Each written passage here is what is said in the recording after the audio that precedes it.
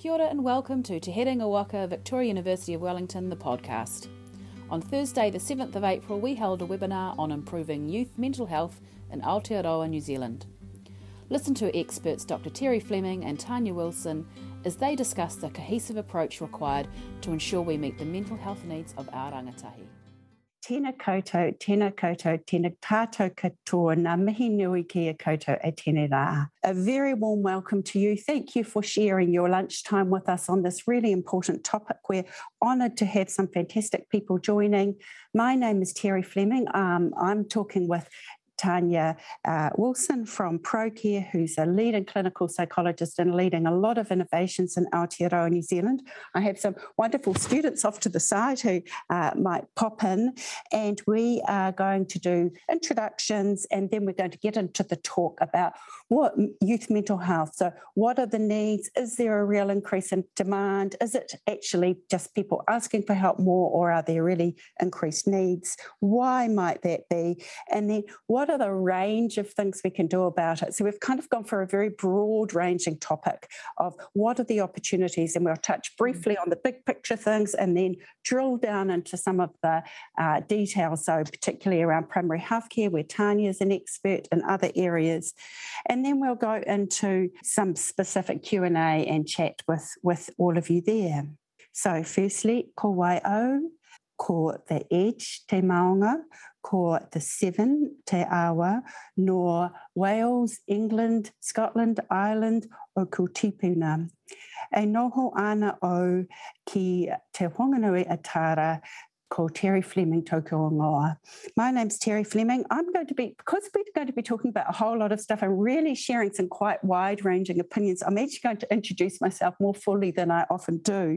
So I'm an associate professor in the School of Health here at Te Herenga Waka, Victoria University of Wellington. That is a real honour and a really exciting team to work with. The School of Health is new, got some real strengths in health policy, strong links with government and planning. It has a really exciting and very popular stream of health psychology, as well as health promotion, some wonderful Māori health advocacy with our first Associate Dean Māori Health in this university and our faculty. My background is in youth mental health, so I've worked with Tanya and a lot of people on the group, mainly in counties Manukau and South Auckland, worked with some wonderful youth workers and communities.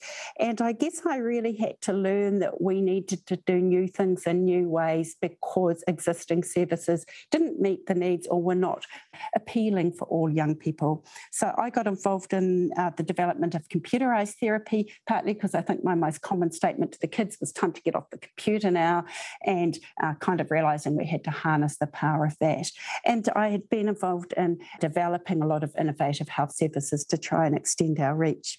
What else did I want to say? I still co-lead the Youth 2000 survey series. Those are the big adolescent health surveys. We'll be sharing some data from those today. And most importantly, I'm a parent, a godmother, an auntie of young adults and children and young people. So I hope to share some of those experiences with you. Nō reira, tēnā koutou, tēnā koutou, tēnā koutou katoa. Over to you, Tanya. Kia ora tātou, ko Tanya Wilson, ahau, ko Tarawera te maunga, ko Tarawera te awa, ko te aroa, te iwi, ko Tuharangi te hapu, ko he kaimahi ahau ki ProCare Fresh Minds. And I'm going to talk a little bit more about what my role is here in ProCare Fresh Minds and primary care. Like Terry, and lovely to see our colleagues that have joined today who are passionate about youth health. I've been working in youth health for quite some time, and you know, my background was particularly working with some of the young people who really have had really difficult experiences in the past, and certainly, you know, worked in youth forensics and child and adolescent mental health, and we worked in the same areas, and that's where we've been sort of flying the flag for services that are actually relevant to all of our rangatahi. And those ones who haven't got the opportunity or resources or support, you know, we've got to make sure we can provide services that reach that need as well. I'm a clinical psychologist by discipline, but now in my current role, I'm the general manager of Fresh Minds. So Fresh Minds is a health and wellbeing service that's part of the ProCare, which is the largest primary health organisations in the country. And I guess for us, it's really exciting times that we can have a whole of health approach in the care that we provide. So we have primary mental health initiatives, we have support school-based health services, we have a service that provides psychological support in schools, and we also are really involved in this new model of providing health improvement practitioners and health coaches and GP practices. But I'll talk a little bit more about that in a little wee while. Really pleased to be joining Terry and looking at this. How can we improve youth health and youth mental health as part of that? Kia ora. Kia ora. And one of the privileges about being at university is you get to work with lots of wonderful young people who are really keen to change the world and make a difference. And I have roped along 2 students who are young or youth adjacent who are here today, who are happy to say hello to you and might possibly make comment. Kia ora, Terry, thank you. Kia ora, everyone. Ko Loman Te Maunga, ko Clyde Te Awa, ko Ngāti Pākehā, ko Ngāti Kotorana na iwi, e te puake au, e te whenua o Te Ati Awa, rawa ko Ngāti Toa Rangatira here in Wellington. And pleasure to be here. I'm working with Terry on my PhD research, which was just around this area, so drop by. Kia ora tātou, ko Taranaki tōku maunga, ko Aingongaro tōku awa, ko Ngāti Ruanui, Ngā Ruahine, me Ngāti Tonga, tōku iwi, no manaia aho, ko Tatiana King Whenau, tōku ingoa. Kia ora, I whakapapa to Taranaki and Tonga, and I have the privilege to be working alongside Terry with some Youth 19 mahi, as well as about to start my PhD journey. And I'm particularly interested in the experiences of our Māori and Pacifica rainbow people. Kia ora. Kia ora. Thank you, and thank you to both of you for hopping in, and I hope that you feel free to contribute as and when you wish to, and just acknowledging it's always really difficult when you sort of feel like you're being asked to speak on behalf. So first of all, I'd like to, before we get into it, acknowledge that this is a really important topic, and for many of us, mental health and wellbeing touches our lives in a really deep and sometimes very difficult way, and if this is a challenging topic for you, you're worried about yourself or worried about someone else, just want to acknowledge we are talking about problems with the system and things we need to do here. But there are also absolutely fantastic parts of the system. Things are changing all the time. If a service wasn't responsive a year ago, it might be in quite a different space now. And we will have up in the chat, I think it is, some sort of help options. And just to say, I know so many people and have come across so many people professionally and personally who have struggled, and things have changed. Things do change, and there are things that make a real difference. So just encourage you to keep working on that challenging area, and kia ora to you if that's the space you're in. So first part of the discussion is just to talk about mental health demands. So the key point here is we've got a really rapid, like almost unbelievably fast increase in mental health demands in Aotearoa, New Zealand, and actually in high income countries globally among young people. So an increase in demand among all ages over the last 10 years or so in New Zealand, but almost doubling of symptoms of depression, symptoms of anxiety, reports of distress among adolescents in particular. So our own work, we surveyed over 7,000 high school students in 2019. 23% of them, so almost a quarter of students at school on the day, report enough symptoms of depression that they score over the cutoff where they should be seen clinically, and you would think that they might benefit from a talking therapy or something. 1 in 4. So that's not saying, hey, have you got depression, which they might be about how we label things, but it's using a screening tool about asking about feeling bad, feeling like nothing you do helps, having no energy, those kind of symptoms.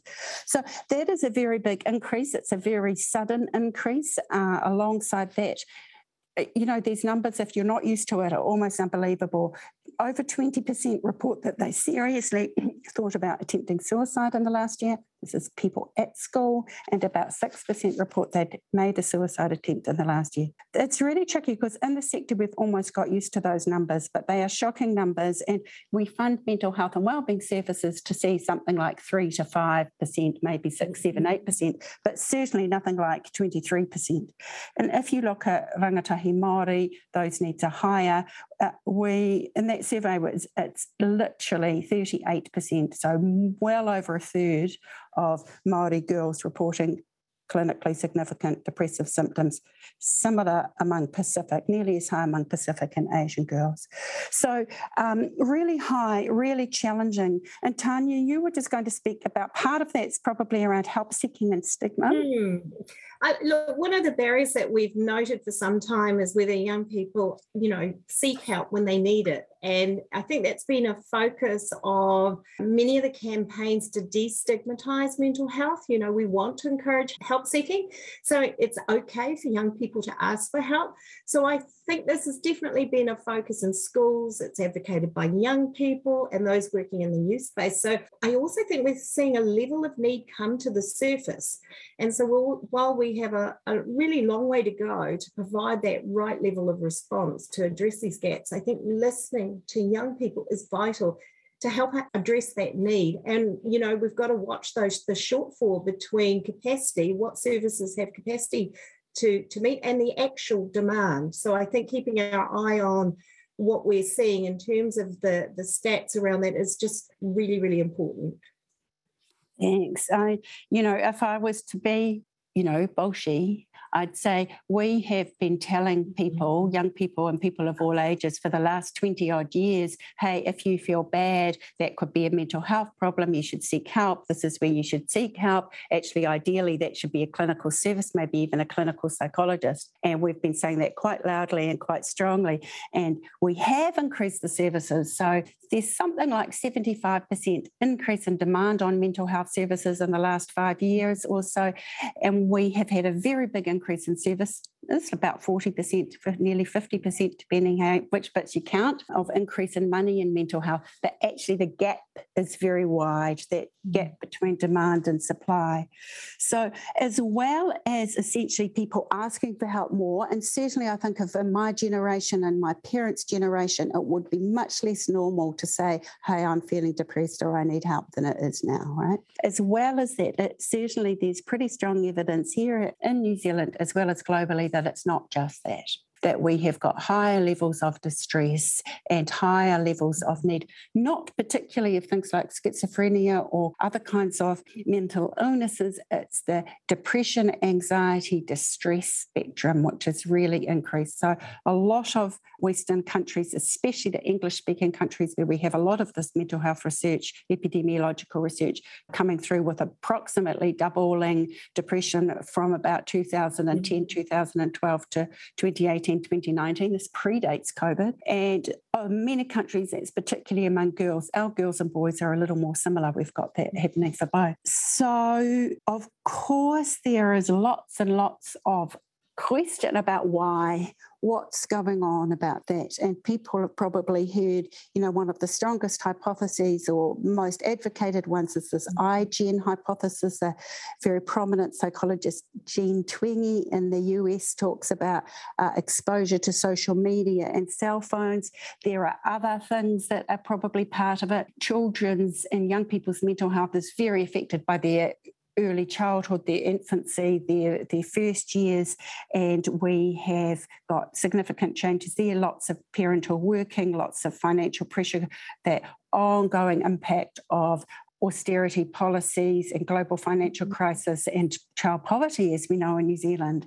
So those long-term factors, as well as changes in parenting, like the kind of helicopter parenting and that question about, do children get to explore and try things out and learn on their way? Then, of course, the things affecting them as adolescents, so cell phones, social media, also increases in things like perfectionism, school expectations, and actually individualism, like feeling dream that to succeed, it's not just I could be one of the people who does this, but I kind of have to be exceptional and amazing and dream the dream and have the biggest possible goals in life. And then the other thing, of course, is young people thinking about the future and facing really challenging climate anxiety, which is real, as well as concerns about housing supply, job market, all those big picture things that are reasonable worries to have.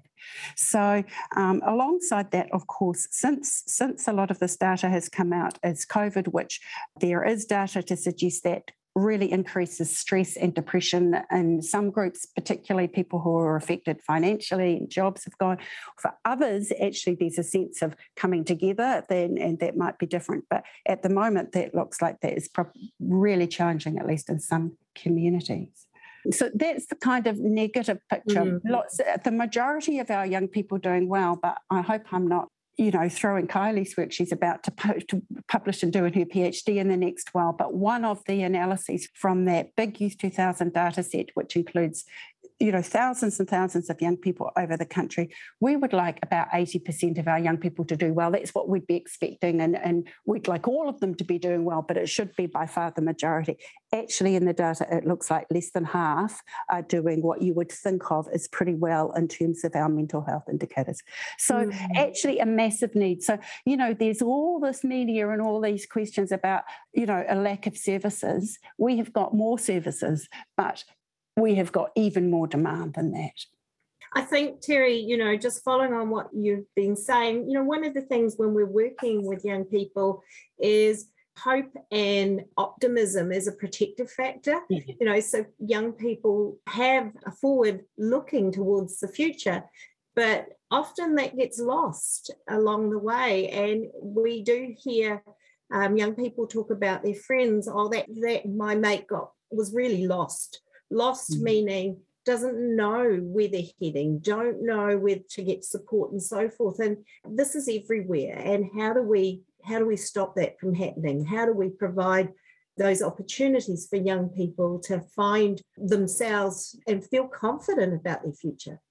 Yeah, thank you. That leads on really nicely into the focus of the talk, which is the what do we do part. And the short answer about that is you do lots of things. So we need a multi-layered approach. And in fact, we have a multi-layered approach. So you do the long-term prevention. So that is addressing poverty, addressing inequality, addressing racism, exclusion, heterosexism, all those things that are the determinants of mental health and wellbeing that affect young people as they grow so much. And depending how you count that, there is research that suggests those early years and the family's socioeconomic situation counts for around 40% of the need, 40% of the need. If you can address that, you reduce the need by an enormous amount. And that inequality is really important in mental health. So the poorest 1/5 of children have about 40% more mental health need by the time they're 5 than the richest 1/5. So those long-term prevention, promotion stuff, really important. Of course, this government has put lots of efforts into child poverty interventions, changing income support, changing tax structures, but we have a whole lot of contextual things actually potentially really undoing a lot of that or making that difficult. With the cost of living prices, we're all seeing unbelievable grocery prices. We're seeing the impact of COVID on families and so on. So in terms of the what do we do, it's really easy as an academic to say you should do all these things, and I appreciate they're really challenging and big things, but one of the things we need to do is absolutely that long-term determinants, early childhood stuff and family, intergenerational stuff, where we may not see any clear benefit in terms of mental health for 10, 20 years. So the next sort of prevention, promoting good mental health and wellbeing is kind of the things that makes a good life. So young people need to be loved. They need to have people who care about them. They need to be to do fun things, sport and exercise, friendships, identity, belonging, all of those things, spirituality, which support a kind of good life, the ability to be well, the ability to have hopes for the future, to belong and to be needed. So some of that is really important for mental health, even though it might look more like what families do and what iwi do and what churches do, what schools do. But those are also really important for mental health and well-being. Often when people talk about preventing mental health problems, they think about classes in schools. Let's just teach people to be resilient. Of course, actually, it's much more, the bigger picture things have much more impact. It would be lovely if we could just do a couple of classes and that would change people's lives. Classically, there's relatively little evidence for one-off talks from external providers, although they can inspire people and get them excited and get some conversations happening, so they can have value, but limited evidence about them having an ongoing effect. In terms of schools, high-quality social and emotional education that works through the curriculum and works over time, and those whole of school approaches where you address bullying, address exclusion, make sure people are succeeding, have restorative justice, all those things are really important. So in that area, there has been a lot of initiatives from this government, previous governments, and we need to be retaining and developing those initiatives in the face of actually 3 years of major disruption to schools and their ability to deliver these things. You know, I get really aware schools have enormous numbers of people knocking on the door saying they want to help. So even simple things like actually supporting how schools decide which of those things are worth doing. So I guess, you know, how do we respond? And I suppose the first part we need to keep front of mind. And look, I've had the privilege of being involved with some research recently, capturing young people's perceptions and the young transgender young people, perceptions of what they need and what they're looking for in healthcare and support. And they're ideally looking for an healthcare experience which is inclusive of all of their health and wellbeing needs and caters for the broader social needs and family issues. And I think it's important to keep that front of mind. So if we look at what's been happening over the last 10 years, since 2012, there's been government-funded focus on youth primary mental health and screening for psychosocial needs in our school-based services, youth-focused community initiatives, peer support, and yes, of course, in 2019, as part of the wellbeing budget, we were pleased that youth were a target group for the national rollout of what has this long title, the Integrated Primary Mental Health and Addiction Service, which introduced health improvement practitioners, health coaches, and community support workers into GP practices. Now, back here in ProCare Fresh Minds, we refer to this initiative as Tumu Waiora, heading towards wellness.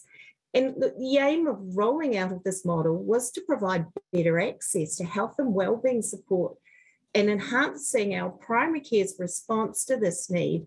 But most importantly, really quick access, no wait, same day access.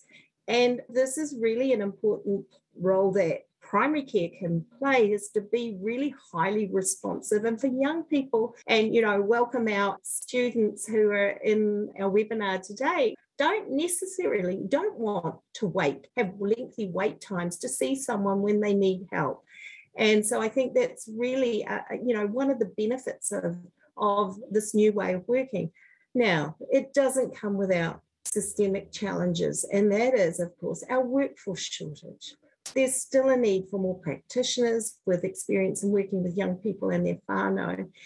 And while this is a publicly funded service, there are still barriers for young people accessing primary care support in general due to cost, or the service isn't offered in their GP practice, or young people's general reluctance to engage with a health provider.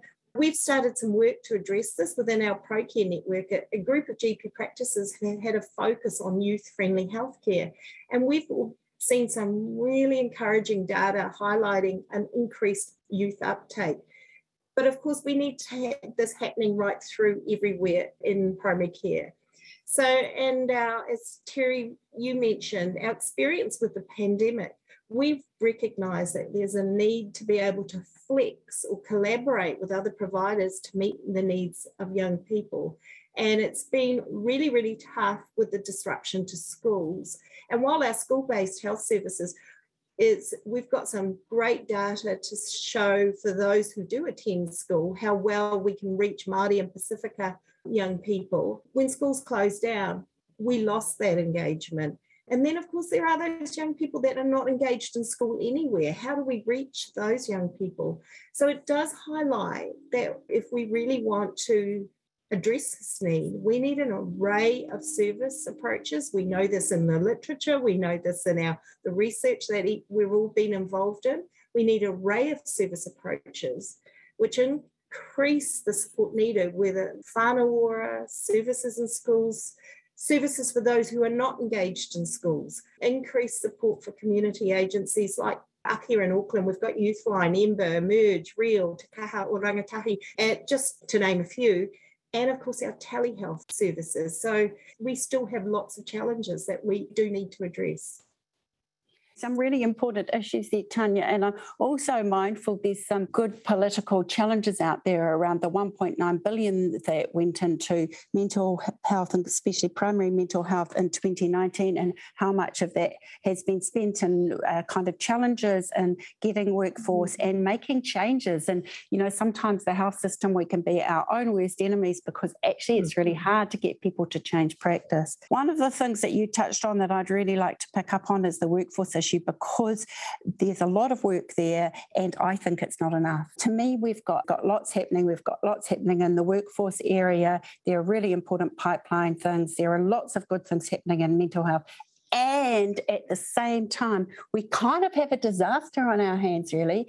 And unless we fix up some of the gaps and get really powerful about these things, even though we've got so many people working hard, so many good initiatives, actually policies will fail or be seen to fail because of the tsunami of demand and partly because of these workforce issues. So just to contextualise that a little bit, first place most people go for mental health care is the GP.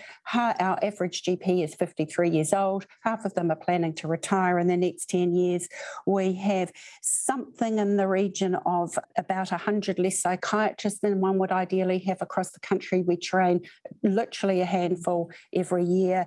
Those medical doctors, whether they're psychiatrists or GPs, other kinds of doctors, training, you know, in the region of 7 years now. Many of those doctors emerging from medical school with debts of around $100,000.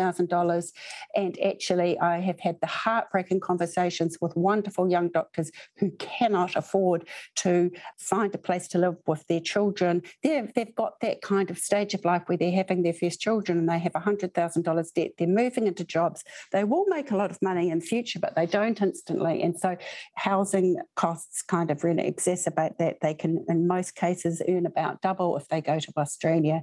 So we've got some real workforce issues there, some challenging reports in the region of 900 new psychologists across primary and secondary care needed in New Zealand, an estimate from a few years ago. We have seriously increased the capacity here at our university in Auckland University to a total of 14 to 16 people a year. That is not going to fill these gaps where people will have seen in the media. Many of our child and adolescent mental health services have 30 to 40% vacancies unfilled. So this is partly a problem about mental health workforce. It's partly a problem about health workforce. We have a health workforce shortage overall. It's not just New Zealand. We kind of have a global market for a lot of health professionals. So if I was to be critical, I'd say a lot of our policies risk rearranging the deck chairs on the Titanic. We're trying to attract nurses. My very recent policy, we're trying to attract nurses from other areas into mental health nursing. Well, that's great, except we actually don't have enough nurses. And those policies are partly about bringing new people in and attracting back the retired workforce or people who've moved on. But I think we really seriously need to up the ante there and, you know, considering policies like fees-free, scholarships, places, all those things, and rapid training. You know, going into a pandemic, we've made all sorts of things happen. I talked to a provider who'd been running contact tracing services in Northland. They'd found 11 healthcare professionals they're not needed for contact tracing now. Why aren't we being incredibly agile and rapid and increasing that? So my personal view is we need to be addressing the pipeline issues, which is partly underway, and there's some very strong work from psychology, from the Psychologists Board, from the ministry, from workforce staff, but also even with those changes, actually that's not going to fill the gap. Similar things happening in nursing. We need to be, and here we have a new health psychology program. To get that registered with the Psychologist Board is really a challenging process.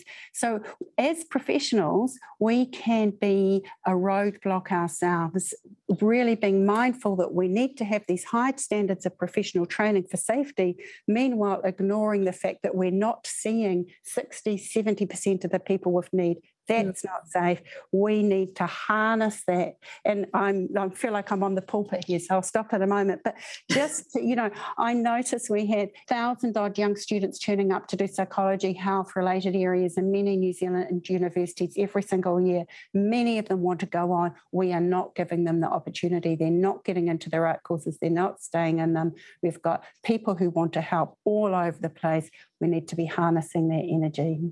Yeah, absolutely, Terry. And look, you highlighted a couple of things through what you were saying.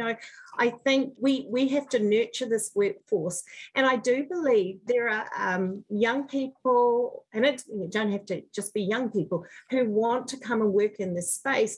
But the barriers to actually getting the right level of education and being able to survive have huge student loans, that's a huge barrier for young people. I know when I came through many, many years ago, a few decades back, education was almost free. I think particularly for our Māori clinicians, our Māori workforce, if we really want to strengthen that workforce to come forward. And, one of the things is our Māori workforce don't have to work in those low-paid roles. They are very capable to be any role they want to be, but they've got to have the right support, both financially and have that optimism that they can come into this work, because you're very, very much needed.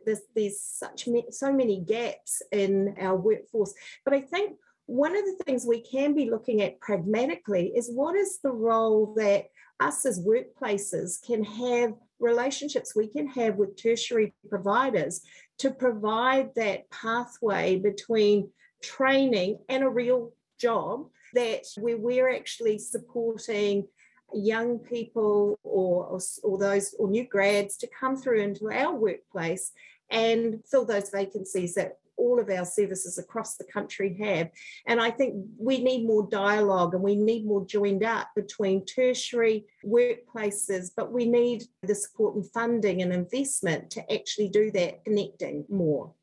And just acknowledging that there are a lot of efforts underway in each of these areas we're talking about, but I think we need to be braver and we need to be bolder and we need to be acknowledging that we cannot be bottlenecks with all of our community who want to help. And some of that's workforce and some of that's actually about what can I do as a mother or as a grandmother or as a family member? How do we harness the power of our communities, radically address the shortage? And that has been done in various communities in various countries.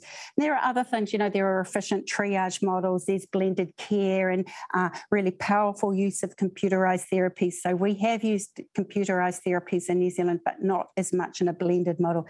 There's peer support, there's group work, there's new workforce, all those things. I'm noticing the time, so I'm going to go on to our next little piece, which I won't get quite so preachy about, even though it's my area, which is digital. And the students are laughing over here. I keep looking at them to kind of silently say, do you want to say anything? And they're not giving me that vibe, but please do. So digital, I have been involved in the development of digital tools. I've advised on those through the National Depression Initiative, the sort of John Kirwan campaigns and those things for a long time. I just want to acknowledge that although those are not the whole answer, actually they're very powerful and important. New Zealand had 10% of the population accessing depression.org last year, which that is amazing for a public health facing website, public health kind of website. It's a real success. The government has very recently announced some new investments in this space. There's the funded Groove, which is a John Kirwan fronted app. You can find that online and download it for free. It's got lots of great content. There's Sparks, which I helped develop. It's been around for for a while now. There's 1737, which is phone and text chat. So there's a lot of these digital and telehealth initiatives. A new one that some of the people on the on the webinar are involved with through Auckland Uni and the National Science Challenge. So we've got some really good things happening there, but actually I've just done a whole lot of work around looking at that for Te Herenga Hauora and had some really high-level international peer review of that document. And we seriously need to move from funding one-offs and putting them out there for communities to find to actually having like an ecosystem or a framework which has champions around it, has joined up portals, has blended care, and simple things like at the moment that planning and decision making is done a little bit in this ministry or this directorate, a little bit over here, and we kind of need to do some of that classic strong advisory joining up policy framework stuff. So I'm just going to leave that sort of broad statement. We said we were going wide and open up to our last sort of key content area, Tanya, which is more back to you again, which is just acknowledging there will be new opportunities through system level reform. We have the major health system reform with Health New Zealand and the Māori Health Authority coming in. And you were talking to me before about the need for increased Māori-led planning and purchasing, and acknowledging that services have talked about equity and the treaty for decades now, but actually the gap is not narrowing, and in many areas it's widening. Yeah, exactly. And, for some years, as you mentioned, there's been this impetus toward a more responsive health system. And certainly for us in the mental health space, the national directions and the reports like He Ara Oranga, as you mentioned, the Health and Disability Review, Whakamoa, the Māori Health Strategy, Kia Manawa Nui, the long-term psychosocial plan, all bodes well for what we need to do. I guess for change to take effect, and this is my concern, is there needs to be the necessary investment to ensure the infrastructure and mechanisms are in place to address those structural barriers which we've highlighted in this conversation, such as wait times, limited serviceability, reach, particularly in rural communities. And certainly in my research, looking with young people, they said you're fine if you live in Auckland or Christchurch, but if you live in a provincial town, your access to services is so reduced, and particularly if you're seeking particular specific service support. And then there's a workforce shortage we've really got to think about. We all talk about, there's a workforce shortage, but what can we do to actually change that from the get-go? And as primary care providers, how can we reach young people early? And I think the other part of this, it's nice to see these reforms and so forth, but I'd also say we need to keep front of mind that just don't impose adult-focused frameworks on this population. We've done a lot of work around child and adolescent and young adult development and with whānau support. So we need to make sure we are bringing that lens into any changes and reforms. And as we've been speaking about, supporting health and wellbeing of young people, instilling hope for a future with a collective response to support that. So those are kind of the things that stand out for me. It's just a few things.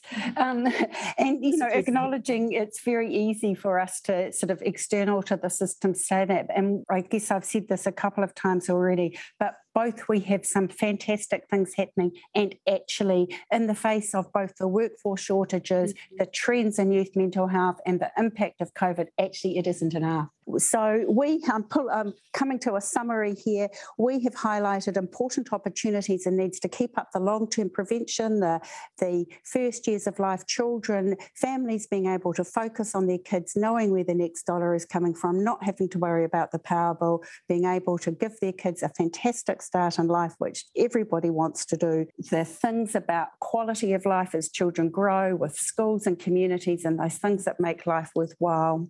Then getting into the healthcare sector, more specifically, managing those primary healthcare innovations and making sure that we're not just pulling our rare specialist workforce from one area to another. We are actually increasing the total workforce, diversifying it and bringing new people in. To even keep the current level, we're going to have to get a lot braver than we are right now. I would like to see us harness the power of communities. This is something that people do in low-income countries a lot of the time, the sort of friendship bench, power of grandmothers, all those things. And I have so many conversations with sports coaches, philanthropists, parents, grandparents, school kids who want to help each other and want to be part of solving mental health needs in New Zealand. And we are not doing that well. We do have little pieces around that, but if that's not done well, it can be really difficult. And, I'm mindful of young people who have supported others with suicidality and needs and then are overwhelmed with the distress they're experiencing. So we need to find safe ways to harness the fact that so many people want to help.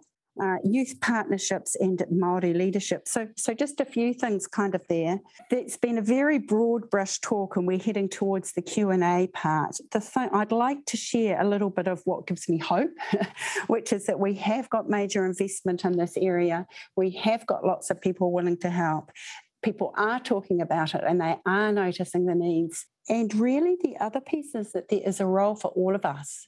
And you can improve youth mental health by being a good lecturer, a good friend, a good parent, friendly to people around you, getting out and being in your community, having fun and helping people cope with those negative emotions before they kind of build up. Then my really last piece, that comment I made at the beginning, that for some people there will be worries about themselves or people in their family, actually just to remind you that the thing will pop up in the chat options about places to seek help and acknowledging that while we've been talking about a lot of gaps, at the same time there is a lot more service and a lot more development than there were previously. Sometimes you have to work very hard to get help and it can take a lot of times, but there are some options there to point to that. Having done a quick wrap around and then looked at the students lots of times but not really given them a chance, I'm not sure if you want to add anything. Kia ora. Yeah, agree with the kōrero and tautoko, that idea of we need this multifaceted approach. And I really love harnessing the power of communities because I think that, the solutions are in our communities. And I think for a lot of people, it's just kind of connecting them together and connecting people in. I think our whānau, our grandparents, our coaches, I think everyone is a part of the solution. And especially with the workforce being the way it is and the barrier to even getting in. As a clin psych student, I can, I've had personal experience that I think that if we can just kind of walk alongside people in that kind of way, Thank you, Tatiana. That's a lovely wrap up. And, acknowledging mental health really is everybody's business. And actually, if we professionalise it too much and make dealing with distress the first thing you do is go and talk to a professional, that's not helpful. Actually, it is partly about what we do as community. So we've reached our end of our hui. It's been very broad-ranging, some really big picture perspectives, acknowledging the work that people have done that we haven't spoken to and all the hard work and wonderful people out there. I'd love for us to be able to strengthen the power of what we're doing in mental health together because we can make a difference here. Kia ora to you all. Thank you for joining us today. To stay up to date with our latest podcasts, subscribe using your preferred podcast provider. Thank you to Te Kōki New Zealand School of Music alumni Stephen Patton and Kenyon Shanky for the use of their music. From Te Herenga Waka, Victoria University of Wellington, haere rā.